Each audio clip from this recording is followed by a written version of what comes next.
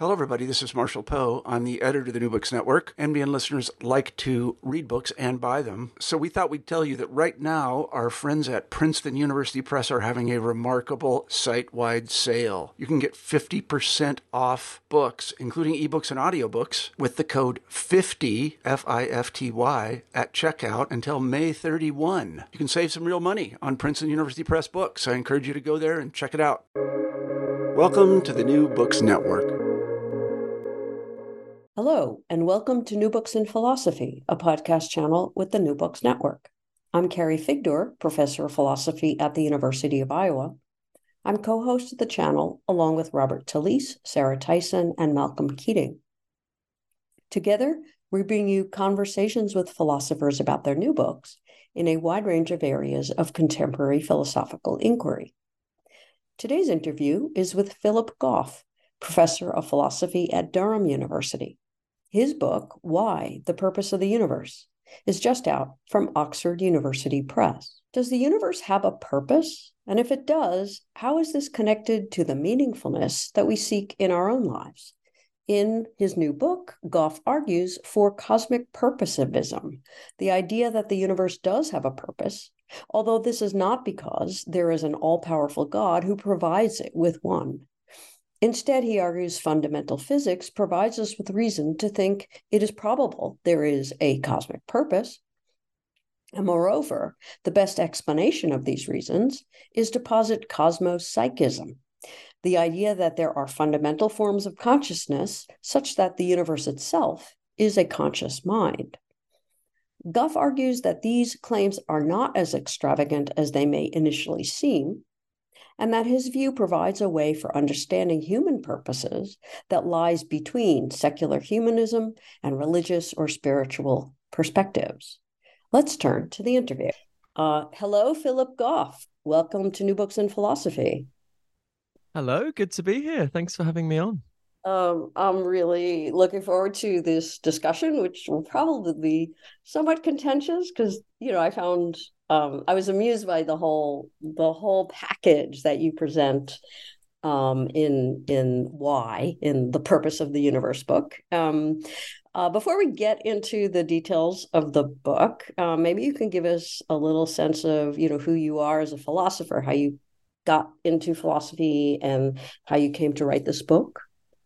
Yeah, well, I'm currently professor of philosophy at Durham University. Been here about 5 years now. I guess I've just always been obsessed with philosophy, really, but as far as I can remember, I think I've always been sort of obsessed with how the different stories we tell about reality fit together. An example of that, when I was raised Catholic, and I remember at a very early age asking the priest where Adam and Eve were when the Big Bang happened. So I think that was an example of so I'm being told this one story at church about Adam and Eve, and then I was always very interested in physics and black holes and stuff, and then hearing this other story about the origins of the universe and thinking, how do they fit together?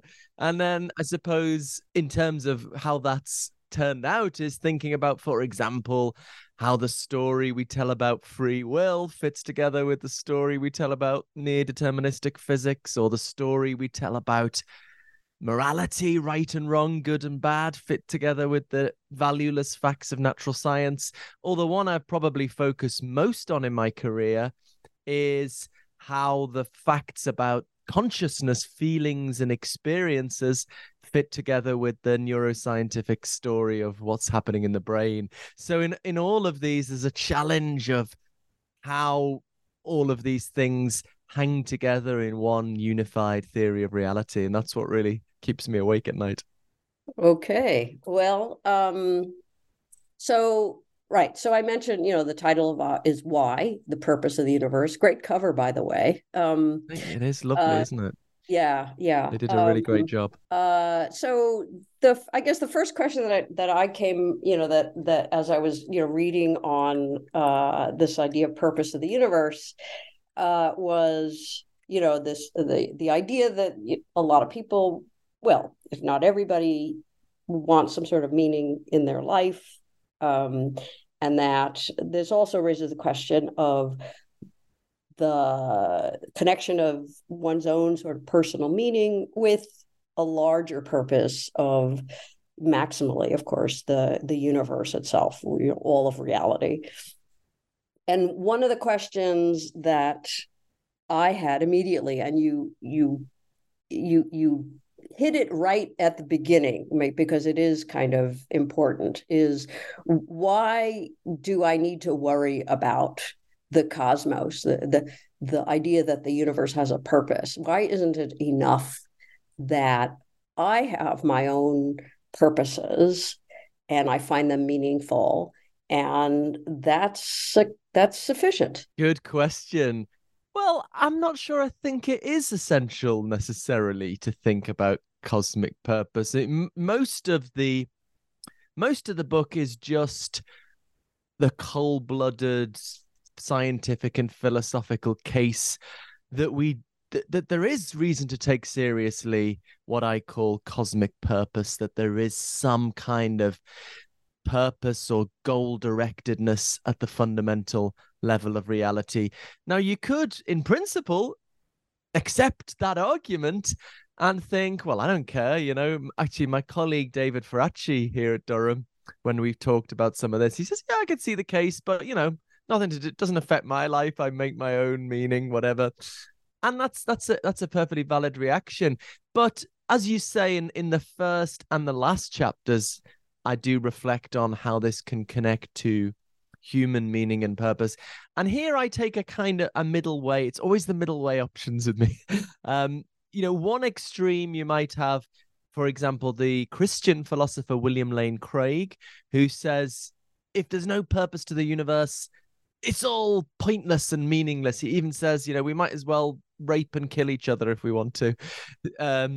And not only religious philosophers, the anti-natalist philosopher David Benatar, who I touch on, thinks life is so not entirely meaningless, but so meaningless that the moral thing to do is to let the human race pass out of existence, and it's actually unethical to have children. So that's one extreme.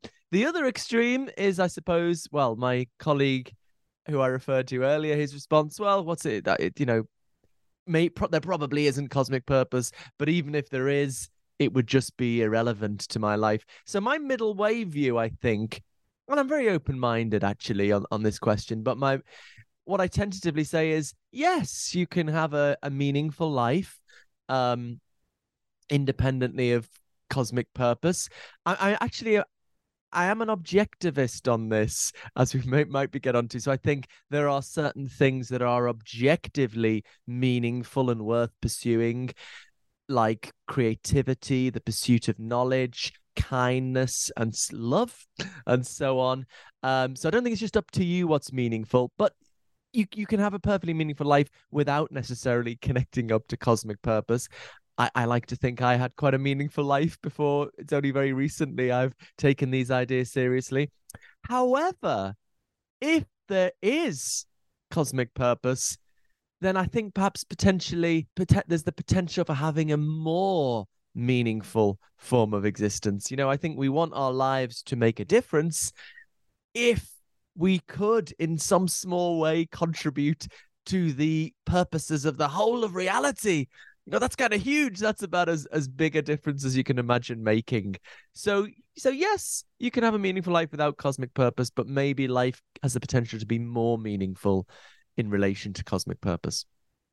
Okay, well, that is debatable, I think, but you mentioned the being an objectivist about value and about what makes for a meaningful life, even if it's an open question whether you actually need to contribute to a cosmic purpose. Can you tell us a bit more about this objectivism about value? Good. I get a bit autobiographical at this part of the book. I talk about how I in earlier days I was a subjectivist about value. I was very inspired in my teenage years by the great Scottish philosopher David Hume. And Hume famously said, reason is and ought to be the slave of the passions. So basically, we each have certain fundamental life goals, and there's no way of rationally ascertaining which of those is better than any other. So, one person desires to increase well-being in the world, and another just wants to torture as many people as possible, and another wants to just collect stamps. Each of those is, objectively speaking, on a par. And I used to go for that for a long time.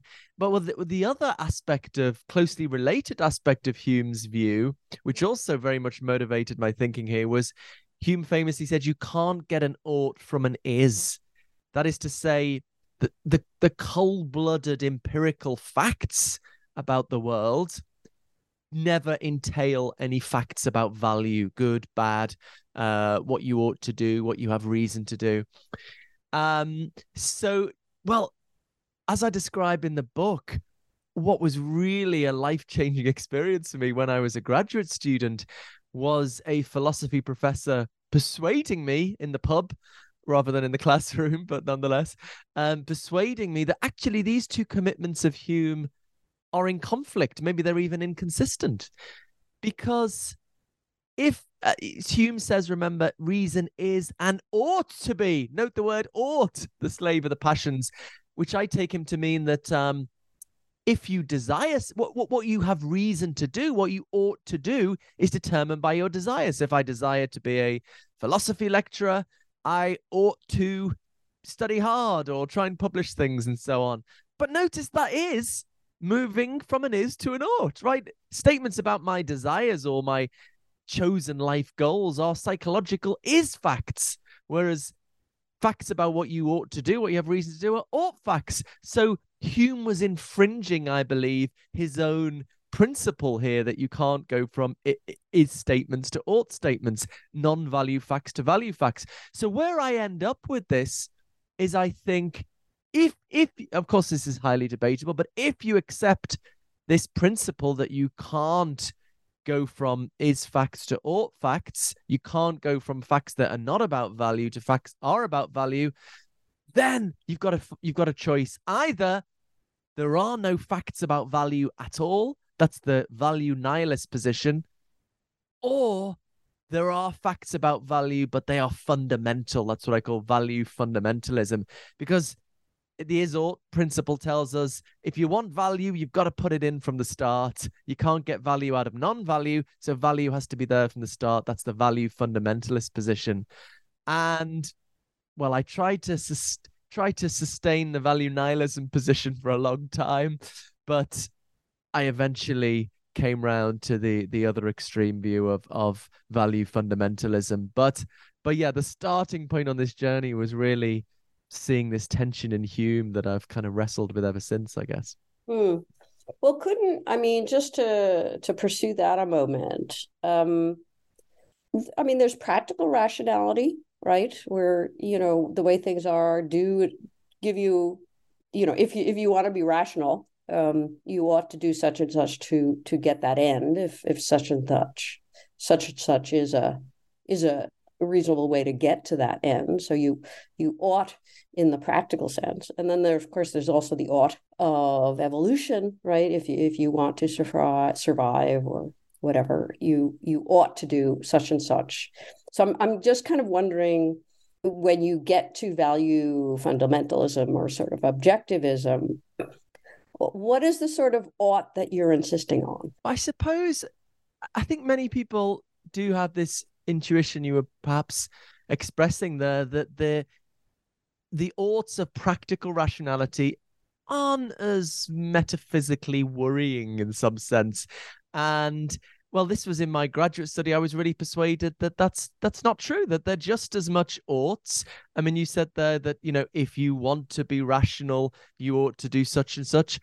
Well, that also is moving from an is to an ought, a fact about my psychology, what I want to do, to a fact about what I ought to do. So why is that transition from non-value to value any less mysterious than, a conventional moral ought, like Sarah is in pain, therefore I ought to help her? I mean, in both cases, you're going from a cold-blooded fact about the world to a fact about value. So I guess I see all of these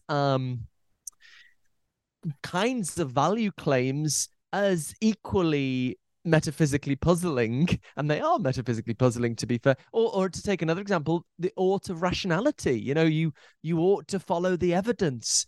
You ought not to believe contradictions.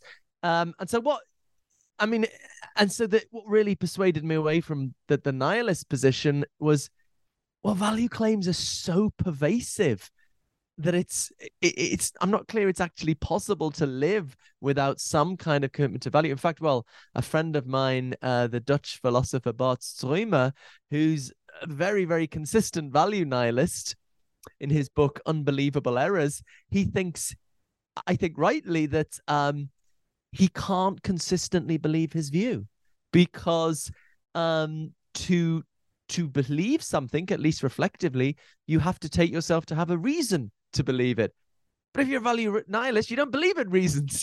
So what he ends up saying is the arguments point in that direction. So ultimately, I think, when we're just thinking about morality, and you think, it's easy to persuade ourselves maybe that's just an expression of our emotions. We're just so horrified by murder that we call it bad. But when you see how pervasive value is in practical rationality, in prudential rationality, in evidential rationality, I don't think the nihilist position is sustainable. And then once we're accepting that there are facts about value, then we lose our reason, I think, to rule out moral facts about value as just part of that package. Okay. So you mentioned, well, let's just, kind of cut to the chase here in at least first part of the book. You do think there is, or we should believe in, a cosmic purpose. Can you tell us why? Good. I believe is quite a little bit of a strong word, maybe. I mean, I would say there's very good reason to take it seriously, even that it's more probable than not. But well, let me take that again. Maybe that it's even more probable than not. But so I do think there is evidence that points in that direction. Well, one of the things I focus on is what's known as the fine-tuning in physics for life. This is the surprising discovery of recent decades that for life to be possible, certain numbers in physics had to be just right. So the example that's perhaps baffled cosmologists the most focuses on dark energy, the force that propels the expansion of the universe. Once you do the calculations, it becomes apparent that if that force had been a little bit stronger, everything would have shot apart so quickly that no two particles would have ever encountered each other. We wouldn't have had stars, planets, any kind of structural complexity, and therefore no life. Whereas if that force had been a little bit weaker, it would not have counteracted gravity. And so the universe would have collapsed back on itself in the first split second after the Big Bang. So for life to be possible, that the strength of that force had to be like Goldilocks porridge, just right, not too strong, not too weak. Now, so I mean, we can get into this more or less precisely, but the way I would introduce the connection to cosmic purpose is, I think fundamentally we face a dilemma, right? Either it's just an incredible fluke that these numbers in our physics, and that's just one example, there are many, many, these numbers in our physics are just right for life, or the alternative is that these numbers are as they are because they are the right numbers for life. In other words, that there is some kind of goal-directedness towards life at the fundamental level of reality. And the former option, I think that it's just fluke, is just too improbable to take seriously. And so we're left with this strange idea of cosmic purpose or goal-directedness, which is weird, is not expected, is not what our current scientific culture takes seriously. But ultimately, I think we need to set aside both our religious biases and our secular biases. We're sometimes a little bit unattentive to the latter, and just follow the evidence where it leads. And I think this is where it leads. I sometimes annoy people on Twitter by saying I think Bertrand Russell would have believed in cosmic purpose because the evidence wasn't there when he was alive, but it is now. Well, I suppose, there's a kind of a parallel argument in a way about evolution. So it's a smaller bit of that, but the basic issue is how contingent is are the species that we have now. How contingent is the process of evolution? Is it, if you change something different, you might have gotten a very different, forms of life and different distributions of species, different species altogether. Some people think that it's radically contingent, what actually exists now in terms of biological species, and others think no, it is not. And so I guess the response there is I haven't heard a reason why we should reject the radical contingency of the cosmos. Yeah, so I don't know whether, some people sometimes object, well, isn't this just fine-tuning for the kind of life forms we are, carbon-based, for example? And some of it is connected to carbon. A lot of the fine-tuning is connected to the conditions you need for stars and many complex forms of chemistry. Emerge in supernovae. What's the plural of supernova? Supernovae, when stars explode. But actually, carbon isn't just what we happen to be made of.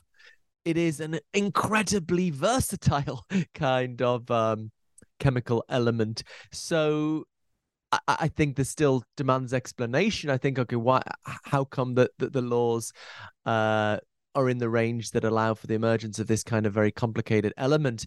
But actually, some cases of fine tuning are not at all about the kind of life we're made of, but just any kind of structural complexity at all. We just talked about the dark energy example, where either the universe exists for less than a second or no two particles ever meet. There's no kind of structural complexity there. Or the fine-tuning pertaining to the strong nuclear force that binds the elements of the nucleus together. If that had been a little bit stronger or a little bit weaker, we wouldn't have had really any chemical complexity. On one of those possibilities, we would have had just hydrogen, which is sort of the simplest element. There's very little you can do with hydrogen, just one kind of chemical reaction. So I suppose it's not just about the particular life forms we are, but why is there any kind of structural complexity? And ultimately, I think why we think this is striking is because I think those numbers in our physics are compatible with a universe containing great value, life, intelligent life, people that can fall in love and write poetry and contemplate their own existence. Our physics is compatible with all of these things, whereas insofar as we've been able to map out the possibility space of varying the numbers and seeing what universe you'd get, the vast amount of the probability space involves universes with little or no value. Universes just containing hydrogen, for example, or that collapse back after a split second, there's little of any value. So I think it does demand explanation why the numbers that happen to come up in our physics are on that rare range that is compatible with the existence of value. Okay, so then how does value arise, if I can use that word as a placeholder, at least? How does value arise from this complexity? Are you asking about the sort of the theories of what grounds cosmic purpose, or?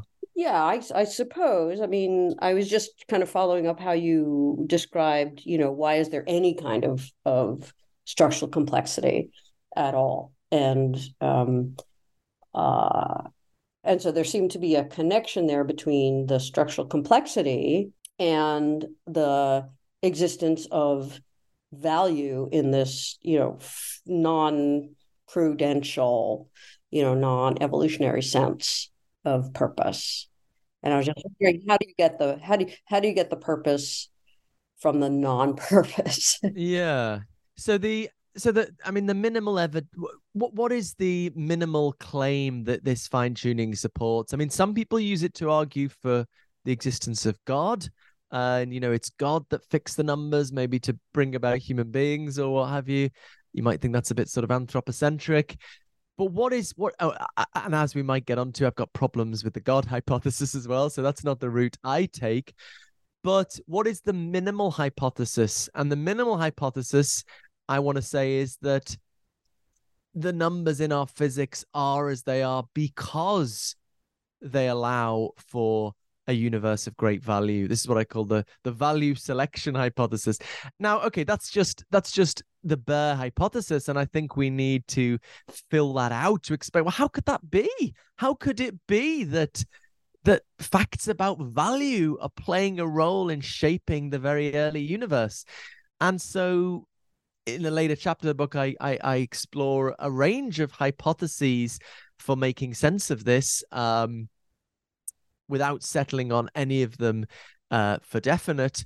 I mean, but one option is some kind of designer hypothesis. I don't like the traditional God for reasons we might get onto, but maybe we could have a non-standard kind of designer, maybe a bad designer, or maybe a designer of limited abilities who's just made the best universe she can. Or maybe I explore the simulation hypothesis, the idea that we're in a computer simulation and the designer of our universe is just some random software engineer in the next universe up.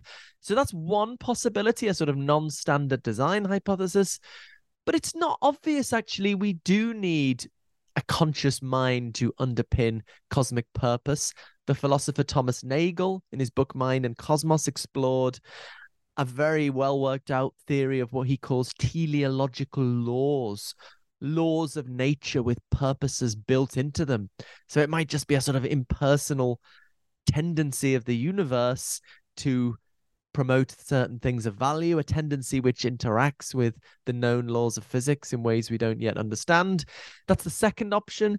And the third and final option, and I guess this is the one that connects most to my prior research, is cosmopsychism, the view that the universe itself is a conscious mind with its own goals. So, and I end up saying that's probably just about the best hypothesis for various reasons. But I take all of these seriously. So I think fine-tuning supports the existence of cosmic purpose, and these metaphysical hypotheses are ways of making sense of the reality of cosmic purpose. Okay, so one of the interesting twists, of many in the book, is this idea that we should, if you believe there is a cosmic purpose, if you're persuaded that there is, then a very common way of explaining that is, as you mentioned, some sort of deistic, figure of some sort. And you don't find that at all persuasive, and that's why you end up with what you call the cosmopsychism, right? So maybe just because the God hypothesis, the explanation of cosmic purpose in terms of God or a godlike figure is the popular one. What's wrong with that one? Well, actually, it's only the very traditional God hypothesis that I definitively reject. The commitment to what philosophers tend to call the omni-God, all-knowing, all-powerful, perfectly good being. So that is the hypothesis I just most strongly reject, and it's for the familiar reason that there's such a challenge reconciling the idea of a loving, all-powerful God with the terrible, gratuitous suffering we find in the world, particularly in the natural world. Why would a loving God who could do anything choose to create us via such a torturous, long-winded process like evolution by natural selection? Why would such a being create the North American long-tailed shrew that paralyzes its prey and eats it alive over several days before it slowly dies from its wounds? Just kind of makes no sense to me. So it's that omnigod I definitely reject. I do take more seriously some non-standard designer, maybe a designer of limited abilities who's, as I say, made the best universe she can, and maybe she's like, I'm sorry, I know it's going to be messy, evolution and all that, but this is the only way I can create intelligent life, by creating a universe with the right physics that will eventually evolve. And it was sort of this or nothing. So I do take that hypothesis seriously, but there's something of a cost to it, just in terms of parsimony. We want scientists and philosophers to respect Occam's razor. We want to have a simpler view as possible. Why believe in a supernatural designer outside of the universe if it makes sense, as I try to suggest it does, to think that the universe itself might be a conscious mind? So then we just end up with a more parsimonious view. So that's why I think cosmopsychism has the edge. But I do take supernatural designer hypotheses somewhat seriously. Okay. Yeah, because I mean the Leibnizian, of course, response is that this is, despite our own intuitions about what is good and not good, the this is still the best of all possible worlds, as he puts it. And with the shrew example, that in fact does contribute to the cosmic purpose, right? So you're essentially saying, well, that is a possible explanation, but it's less parsimonious than the one that says there is no such figure. We can do the same job by positing cosmopsychism. Is that the idea? Yeah, so it's two separate considerations, I suppose. One is the parsimony point, pushing for a conscious universe rather than a designer outside of the universe. And that's the point I'm feel less strongly about. I think it gives a certain advantage to the conscious universe hypothesis, but it certainly doesn't decisively rule out a supernatural designer. What I feel more strongly about is the problem of evil ruling out not just a supernatural designer, but a omni supernatural designer, all knowing, all powerful, perfectly good. And I suppose in response to Leibniz's intuition, Leibniz's view that we're in the best of all possible worlds, I suppose it just doesn't seem very plausible. I mean, who was it? Was it Voltaire who ridiculed Leibniz on this? There's the character whose everything keeps going wrong, and they keep declaring, "Oh no, it's the best of all possible worlds." I mean, look, there are no certainties here. It's possible that the omni god exists, and there is some reason, some explanation of why it was important to create the long-tailed North American shrew, even if we can't think of it. But look, so it's possible there is an omni god, and there is some reason it was important to create the North American long-tailed shrew, even if we can't think of what on earth that reason might be. But I think all we can ever do is work with the evidence we have and try and assess these things by our own abilities. So what I think is very plausible is what I call in the book the cosmic sin intuition. This is the intuition that it would be immoral for an all-powerful being to create a universe like this. And I just think in terms of our best ethical reasoning, that looks like a very solid intuition. We can't know for sure, but it looks on pretty good grounds, comparable to other moral intuitions we have, like, I don't know, slavery is bad or something. So I think we can have strong confidence in that cosmic sin intuition, and therefore strong confidence that Leibniz was wrong and the omni god doesn't exist. Okay, good.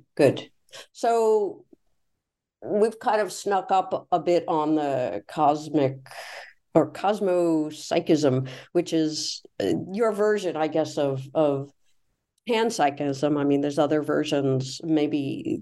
So it'd be good to tell us, how does your version of panpsychism, well, what is it? What's the relation between cosmopsychism and maybe other forms of panpsychism? And why is this a less extravagant explanation, I suppose, of cosmic purpose? Yeah, so I guess panpsychism is the view that consciousness goes right down to the fundamental building blocks of reality. It's often characterized as the view that fundamental particles, such as electrons and quarks, have incredibly simple forms of experience, and then the very complex experience of the human and animal brain is somehow built up from those more rudimentary forms of experience. But actually, many theoretical physicists are more inclined to think that our reality is made up not of little particles, but rather universe-wide fields, and that particles are just local excitations in those fields. So if you combine that view with panpsychism, you might get pretty close to cosmopsychism, because you have the view that the fundamental forms of consciousness that make up our universe are constituted of these if you combine that view with panpsychism, then you might come pretty close to cosmopsychism, because on this view, the fundamental forms of consciousness are associated with these universe-wide fields, and the fundamental mind is the bearer of those fields, namely the universe itself. So it doesn't mean the universe has the kind of mind we do. Obviously, it's going to be it hasn't been subject to the forces of natural selection. It maybe is a very alien mind relative to us, but it has some kind of very, very complex conscious experience. Okay, so I try to argue this is not as extravagant as a hypothesis as you might at first think. And much of the motivation for recent discussions of panpsychism, and the reason it's gone from being a view that was laughed at insofar as it was taken seriously at all, to being a view that's been published on a lot and taught to our undergraduates and so on. It's been taken much more seriously in recent years. And a lot of this draws on the inspiration of certain really important work from Bertrand Russell, actually, in the 1920s, in particular his book, The Analysis of Matter, in 1927. And here Russell was kind of really wrestling with the fact that physics is purely mathematical. Our most basic science is just a load of equations, which is something we kind of take for granted. But I mean, this was a radical innovation of Galileo in the 17th century, that our most basic science is just going to be mathematics. Now, of course, that's very useful if you're a working scientist. You can get very precise predictions. But what does it mean for a philosopher interested in the fundamental nature of reality, that our most basic science is just pure math, or maths, as we Brits say? And what Russell concluded is it actually means, surprisingly, physics isn't really telling us that much about what physical reality is. It's just describing its mathematical structure. And so, as far as physics is concerned, physical reality could turn out to be anything. As long as it has the right mathematical structure, you're going to be able to get physics out of that. So in a way, there's a sort of huge hole in our standard scientific story of the universe. And basically, the panpsychist or the cosmopsychist puts consciousness in that hole. So the idea is that the universe itself, what we have at the fundamental level, is this incredibly complex conscious mind. Through the complex structure of its experience, it forms certain patterns, certain mathematical structures in the character of its experience. And then the idea is those mathematical structures just are what we call physics. So you get physics and its mathematical structures out of these underlying facts about the consciousness of the universe itself. I mean, some people often quote this line from Stephen Hawking, that even final physics won't tell us what breathes fire into the equations and makes a universe for them to describe. So for the cosmopsychist, it's consciousness that breathes fire into the equations of physics. So to put that in somewhat other words, it's the consciousness that explains why the equations describe the universe. Is that correct? Good. Another way of getting at this is well, maybe I won't give you another way because and for that reason it ends up being, I would argue, an incredibly parsimonious theory of reality. So I would suggest there must be something that underlies the mathematical structures of physics. Well, unless you take the route of, for example, the physicist Max Tegmark, who just says the universe is pure math. Our universe is made up of numbers and functions and sets. Well, maybe you can go that route. Seems a little bit sort of insubstantial. But if you don't go that route, then there must be something that underlies those mathematical structures. And I suggest that the idea that it's a conscious mind, a giant conscious mind that underlies those mathematical structures, feels a bit weird. Doesn't fit very well with contemporary culture, but I argue that it's no less simple or parsimonious than any other proposal. So then, again, sort of clarification. Is it that the universe is a conscious mind, or that it has a conscious mind? I would say the former, that the universe just is a conscious mind. So, and basically that all there is at the fundamental level of reality is this very, very complex conscious mind with very, very complex experience corresponding to the very, very complex structures of the physical universe. So you imagine, you map out in the terms of fundamental physics a complete description of the universe, all the vibrations of the fields and the arrangements of the particles. You get a very, very complex structure. The idea is that structure just is the structure of the experience of the conscious universe, in the way you can describe the structure of the experience of you or I. Quite complex, but obviously much, much less complex. And the idea is that is all there is at the fundamental level of reality. And you might say, well, hold on, where's all the stuff physics talks about? Well, as Russell rightly observed, all physics talks about is mathematical structure.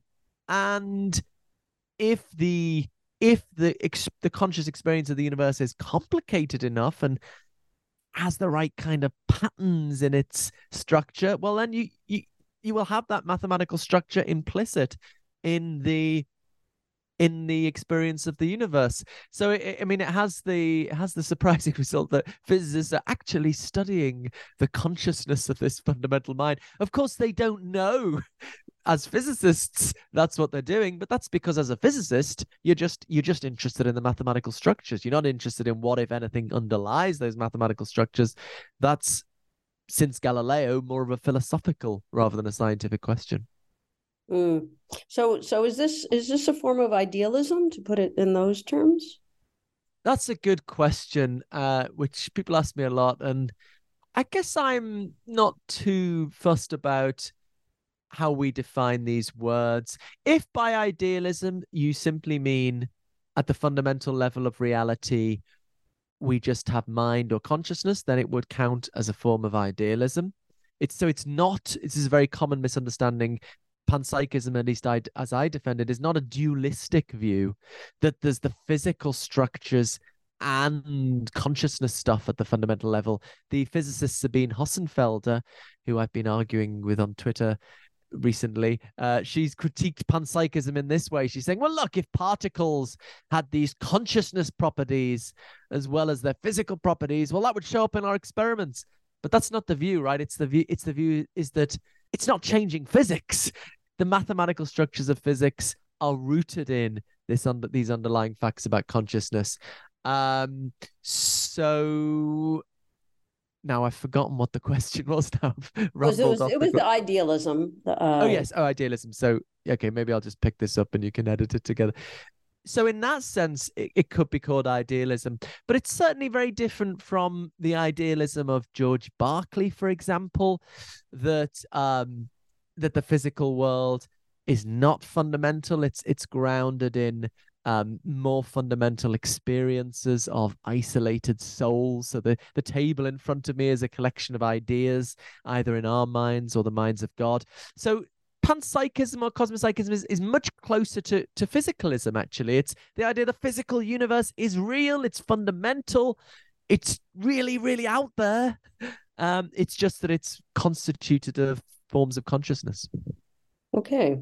So then, kind of pulling it all together, how does this view connect with the idea of a cosmic purpose?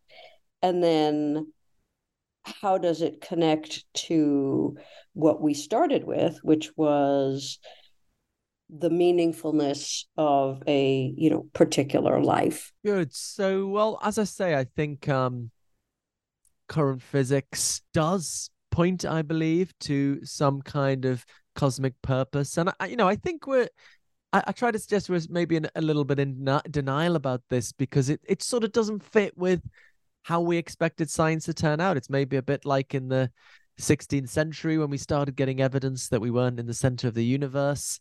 And people struggled to accept that because it didn't fit with the picture of reality they'd got used to. And nowadays we scoff at those people and we think, oh, why didn't they just, this stupid religious people, why didn't they just follow the evidence? But I think every generation absorbs a worldview they can't see beyond. And I think that's what's going on now with how we're responding to fine tuning. This is not controversial physics, but I think for some reason as a society we're not facing up to the pretty straightforward, in my view, evidential implications of fine tuning. Of course, there are debatable points. Many people would try to explain it instead in terms of a multiverse. I have things to say about that in the book. And it's not just fine tuning. I also have a chapter on consciousness and certain mysteries pertaining to the evolution of consciousness that I think in some sense point to cosmic purpose. Okay, so all of this cumulatively points to some kind of goal directedness at the fundamental level of reality. We need to make ontological sense of that. And cosmopsychism gives us a way of doing that, a way of grounding this directedness of things in the purposes of the conscious universe itself. You might be thinking, okay, well, what about the laws of physics? How do they fit in here? And the way they turn up is as a record of the limitations of the universe. So this isn't an all-powerful cosmic mind. It's a cosmic mind that's pushing towards the good, but under certain constraints. It's not that there's something outside of the universe that's constraining it. It's just a basic fact about the universe that it's limited in what it's able to do. And on this view, the laws of physics express, if you like, the limitations under which the universe operates. So that's the theory. And what justifies it is it's, as I say, not too extravagant. Although it sounds weird, it actually turns out to be not so extravagant. And it gives us a nice metaphysical explanation of where cosmic purpose, that I think is well evidenced in science and philosophy, where that comes from. What does that mean for human existence? Again, I'm much more open-minded on this. I'm up for talking about it, and I'm not dogmatic about the one true way of living your life. But I suppose I can say I have found it myself to be a deeply meaningful form of existence, way of living, to see the good you're doing as connecting up to some larger purpose that is still unfolding, even if we don't fully understand where that's headed. And it helps me not focus so much on my narrow self-interest, or keeps my ego in check a bit. So I suppose I'm just inviting people to consider this option for thinking about the meaning of life that's not the standard options of either secular humanism or a traditional religious option. And I don't know, maybe it might be something you can get something out of. As a matter of sociological fact, it does seem many people reach a certain age and maybe they've got where they wanted to in their career or not. Maybe they've had children, maybe they've chosen not to have children, whatever. And then they think, is this it? It's not enough. I want, and have some kind of crisis. And so connecting what you're doing to some larger purpose can perhaps help with making sense of the meaning and purpose of our lives. And so in the final chapter, I try and connect it to spiritual practice, to community, even to political struggle, and just explore these ideas in a very open-minded and conversational way. Okay, so to kind of, I was going to ask, to be a bit more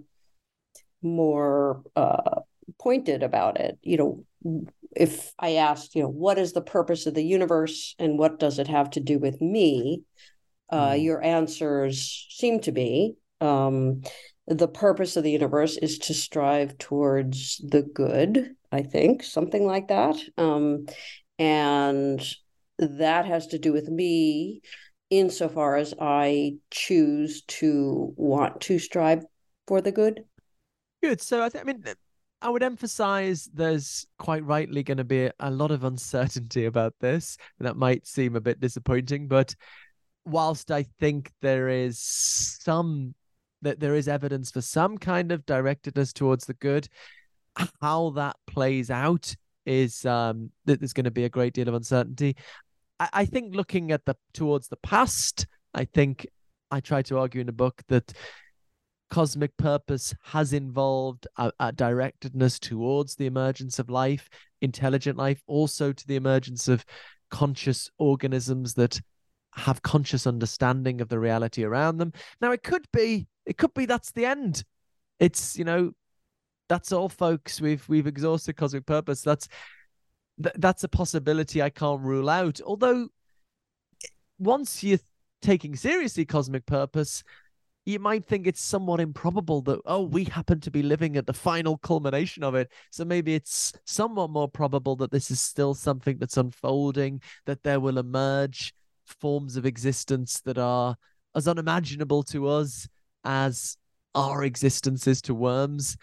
And I suppose, to some extent, I agree with William James, the great 19th century psychologist and philosopher, that it can be rational to an extent, to a limited extent, to hope beyond the evidence. Cosmic purpose might have nothing to do with us, but it can be rational once you're taking seriously the idea of cosmic purpose. It can be rational to live in hope that that this is continuing and it is something that we can in some way contribute to.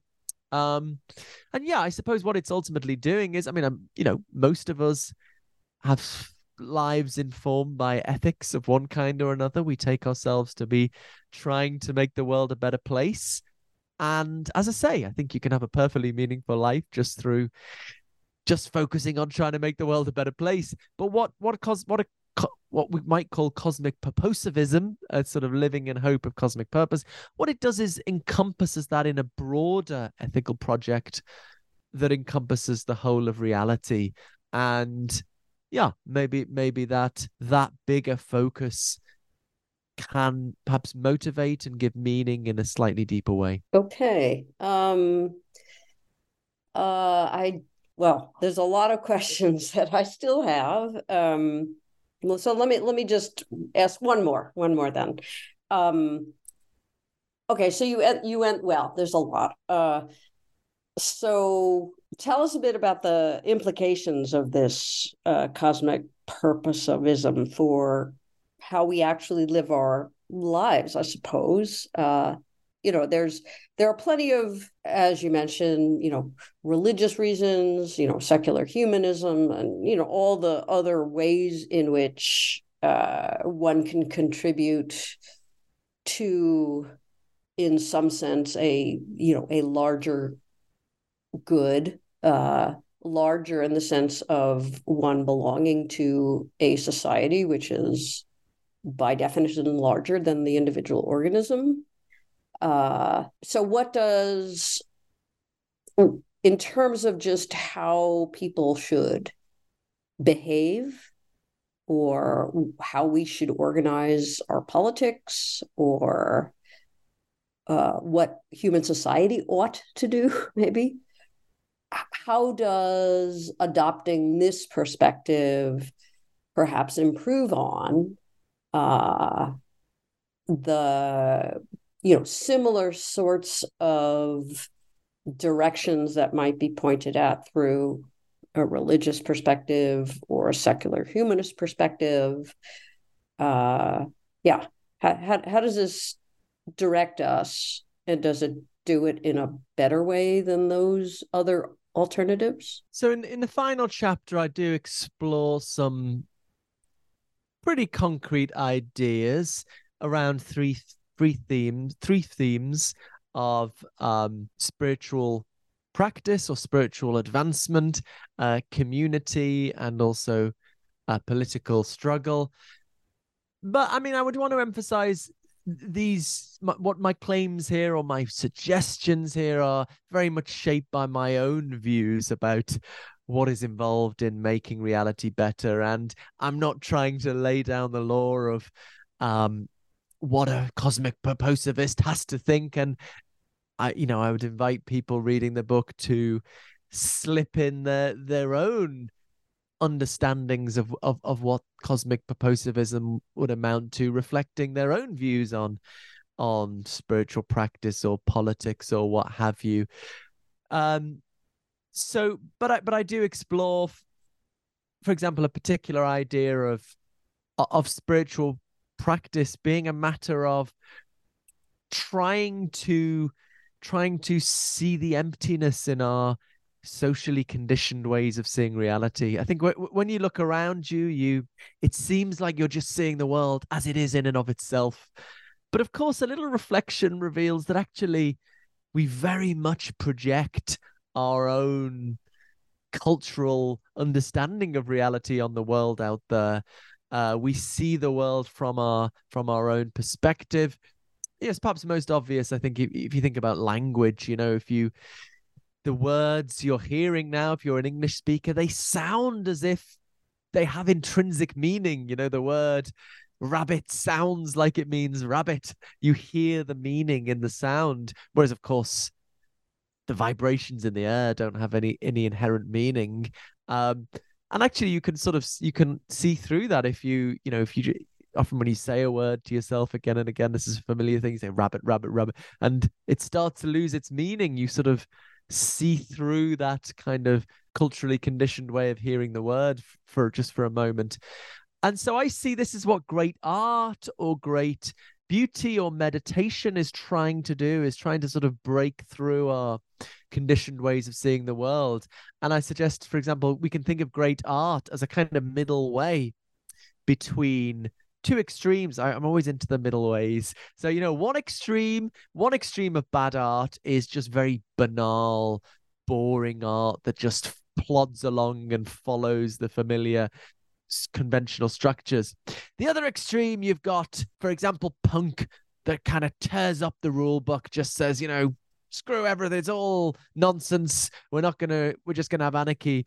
And I mean, I love the original punk bands actually, but the problem is it's not sustainable, right? Because it quickly becomes another fashion, another conventional way of seeing reality. So great art, I think, works with our conditioned ways of seeing reality, but undoes them from within in subtle ways. I give the example of my fellow Liverpudlians, the Beatles. They started off with vanilla rock and roll and did new things with it, unexpected things, so revealed the emptiness, the conventionality in these structures. And I connect this ultimately to politics in the sense that potentially this kind of practice can help us see through. Potentially this kind of practice can help us see the conventionality of our property claims. I think it's so hard for people to see their rights to certain property as merely conventional and arbitrary. It's so common to see it as kind of natural and what I've got a strong moral claim on. It's mine. That's one of the early things toddlers shout, mine. And I think that's a real problem politically, because I think it can make people resent taxation. It can, and certain kinds of ways of trying to shape society in a more just manner. Whereas if I think through practice, you can come to see these things essentially socially constructed, then you can see them as malleable, and that they ought to be shaped by considerations of value in the absence of some natural sacred rights to property. So that's one way. And I guess many would disagree with this. And I love the debate, and I would welcome people who have very different politics to me to read this and appreciate the challenge and shape their own views in response to that challenge and so on. So, insofar as I'm defending this metaphysical view that there is cosmic purpose, there I feel much more confident about my arguments. But these first and last chapters, where it's just exploring human meaning and purpose, it's really intended as more inviting people to consider ideas that they might not have thought of and exploring that. Another idea I consider is religious fictionalism. The idea that we can engage with traditional religion, practice even traditional religion, without taking it as literally true, but taking it as a useful, powerful metaphor for connecting to cosmic purpose. Again, not everyone's going to agree with that, but it's just maybe ideas that aren't the familiar options that it's interesting to think about. Good. Okay. So we're out of time, but I do like to end with a question about what you're working on now. Are you continuing with this particular strand of your research, or are you turning to something else? What's on your plate at the moment? Good. Well, right now I've just been totally consumed with publicizing the book, I suppose, interviews every day and launch events and so on, and trying to fit that in with my other duties of my job.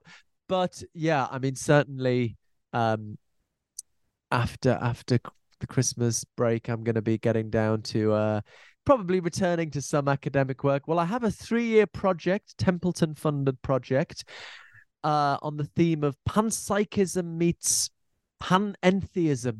So I applied for this with Andrei Bukharev, who's a philosopher from Marist College in the US. So he defends pantheism or panentheism. Pantheism is the view that the universe is God in some sense. Panentheism is the view that the universe is in God. And panpsychism is something obviously I've defended. So our 3-year Templeton project is exploring whether there's a connection between these two discussions, one in philosophy of mind, one in philosophy of religion. So we're having some conferences. I debated the physicist Sean Carroll as part of this theme, which people can look at on YouTube. But yeah, in terms of getting down to writing academic papers, one thing that comes up in the book that we haven't got around to talking about, there's been lots to talk about, are these challenges making sense of the fact that consciousness evolved, which, I mean, I think consciousness did evolve, but I think that's very challenging to make sense of, because survival is just about behavior. Natural selection is just interested in behavior that's going to make you survive well. And many philosophers think there's no essential, at least no logical connection between behavior and consciousness. You could have a very, very complicated mechanism that could maybe survive very well by mechanically tracking features of its environment, but doesn't have any consciousness at all. And so then it's a puzzle. Why did consciousness evolve? And I have a piece that's just come out in Scientific American talking about this. And so, yeah, so I want to work on an academic paper trying to lay that out in a more rigorous academic form. So, yeah, I mean, I really like this thing of everything I do. I try to write a more accessible, popular version, as well as a more detailed academic version. And philosophers don't do this enough, I think, try and connect up to a broader audience. So, yeah, that's going to keep me busy for a little while at least. Excellent. So, well, good luck on all of those endeavors. And I look forward to seeing some of that work in the future. Thank you very much. Thanks very much, Carrie. It's been a really fun conversation. Thanks for having me.